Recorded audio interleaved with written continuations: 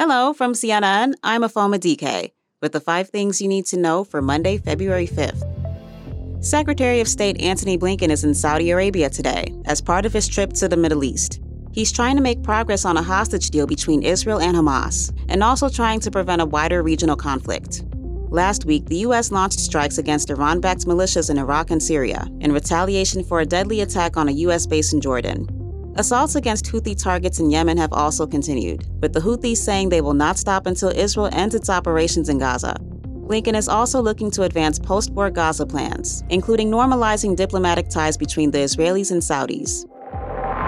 Republicans remain bitterly divided over a border security package that former President Donald Trump is urging the GOP to kill. The Senate unveiled its bill over the weekend.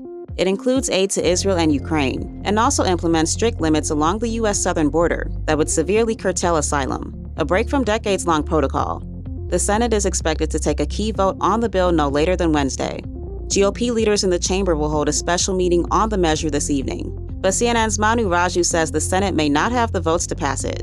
I think that is trending in the absolute wrong direction for proponents of this bill. They need 60 votes on Wednesday to surpass a filibuster attempt. It's a 51-49 Senate. We expect already a handful, if not more, Democrats to come out against it, which means they need a sizable amount of Republicans. And right now, it appears that they're on track to losing a majority of their conference.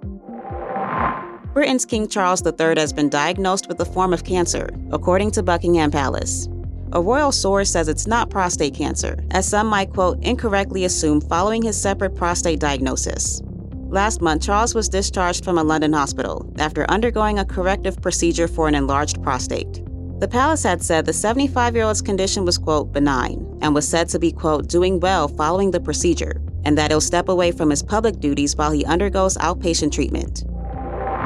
Respiratory virus season in the U.S. isn't over yet.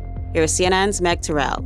We'd had a few weeks of declines in respiratory virus levels overall, but unfortunately, flu cases are now ticking up a bit again, particularly in states like Florida, New York, Oklahoma, and Texas.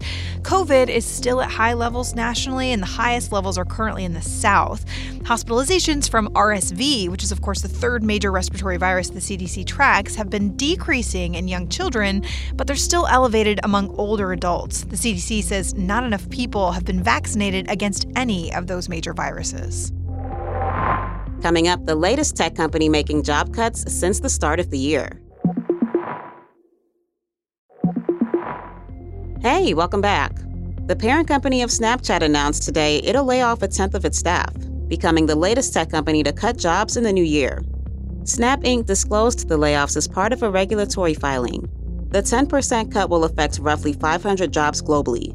The tech industry has been rocked by layoffs since 2022, with one website, layoffs.fyi, tallying about 30,000 tech jobs lost since January 1st.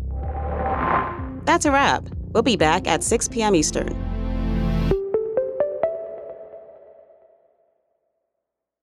Over 37,000 companies have already made the move to NetSuite. Backed by popular demand, NetSuite has extended its one-of-a-kind flexible financing program for a few more weeks. Head to netsuite.com/briefing. netsuite.com/briefing.